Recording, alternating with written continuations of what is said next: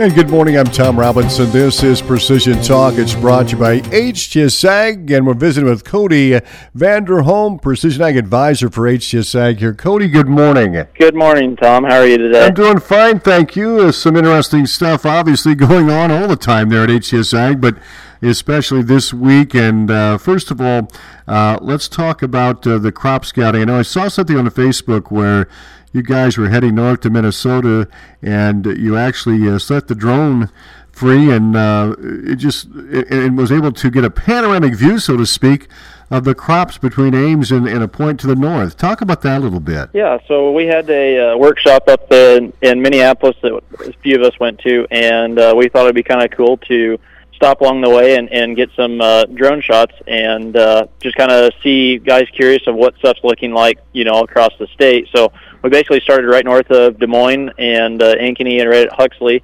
and went about as far north as we could until we got to Minneapolis, and just kind of threw the drone up, and through DJI software we're able to just automatically do a flight check, but then we can automatically, through Drone Deploy, throw it in the air, and it takes a panoramic. And so what it does is it takes 26 images in a panoramic, and then or in a panoramic view there, and it makes it into stitched image, so you can sit and spin around in it and take a look. Yeah, it was.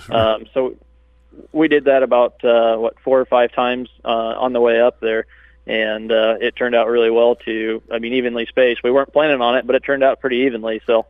What did you learn from how the crops look as you head north? We kind of learned that we're sitting in a really good area down here in southwest Iowa.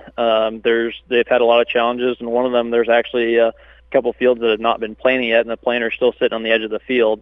But they're behind us as far as planting conditions, and quite a bit. There's a lot of variance in emergence and height of plants, let alone the vigor of the plant. So we learned a lot about, we're sitting pretty good in our area, and pretty pleased with how things down here look compared to up north, and still struggling up there. So very fortunate to be in our area, and kind of as an eye-opener to see how other areas in the state look compared. So, and it's another tool. And Drone Deploy just released that, being able to put the drone in the air and take the panoramic like that, and so it gave us an opportunity to work with that as well, too, because, as we go on and new technology keeps getting added, we kind of try and stay on the front of it. So now that it's as simple as you take and drop the pin out wherever you want to fly, you tell it the height, and you launch the aircraft, and it takes off and does everything automatically from there.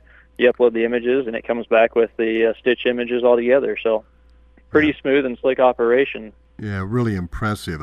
Well, let's move on to the teachers' workshop. So we had a teachers' workshop on Wednesday, out at Carson's Farms, and they did a 2-day tour that went over southwest Iowa and up to Dunlap area, and they ended up back there. And so what we were asked to do is kind of come out and show the difference between how they did stuff in the old ways versus the technology. So we got in the air-conditioned show trailer there and put a drone up in the air and used Drone Deploy to map that capabilities and be able to teach everyone and show them how we're using it today, and so maybe give some suggestions of kids that are looking to get into that, and kind of walk through maybe some of the classes or what we'd be looking for if we were wanting somebody to come into the GPS side, the drone technology, anything along those lines.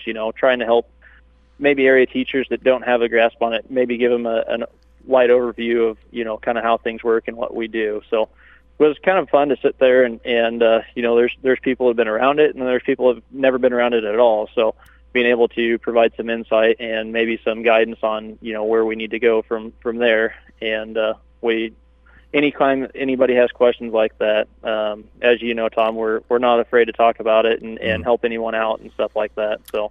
Cody, I know we started talking drones here a couple of years ago, maybe a little bit longer. And it just seems like this product is growing by leaps and bounds. And correct me if I'm wrong on that, but this is becoming a big tool. And not only in agriculture, but also in other areas as well. Talk about the growth of this drone. I remember from a presentation when we were out in Vegas there last year that for the commercial UAV and also another one that we were out there for previous year, But one of the key points that kind of hit home for me was in 2006, DJI had 20 employees in the research and development, and they have over 12,000 now. So that was pretty much hit home. And then the other part of it is there's over 100,000 licensed commercial certified pilots with a Part 107 today. That job didn't exist 4 years ago. So there's more aircrafts or there's more drones and UAVs in the air than there are aircrafts now. So that's something that is one of the reasons why Adam's on the Drone Advisory Council, and they're working on the standards with the FAA and trying to make sure that everyone is learning, but also knowledgeable of what rules and stuff they can and can't do, because it's going to get more complicated.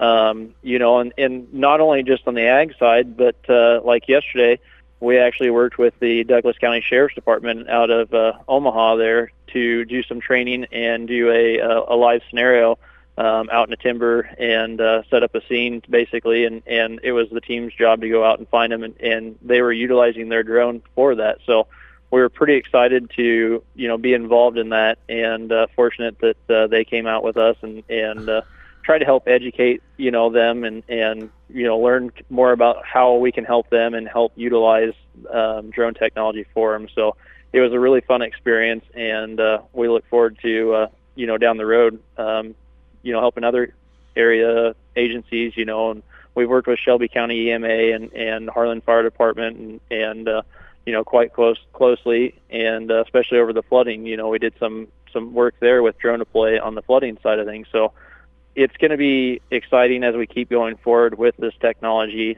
Not only what are we getting out of it, but who we can help, and helping the public. Public safety is pretty important to us. So we're really excited about that, and we're having a blast doing it. Oh, yeah, great stuff. Cody, thank you very much. I appreciate your time. Talk about all the ways folks can get a hold of you guys.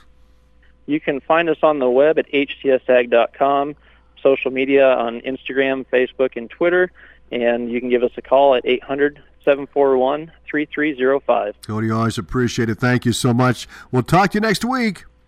Thanks, Tom. Have a good week. You do the same. That's Cody Vanderholm, Precision Ag Advisor for HTS Ag, joining us this morning on Precision Talk.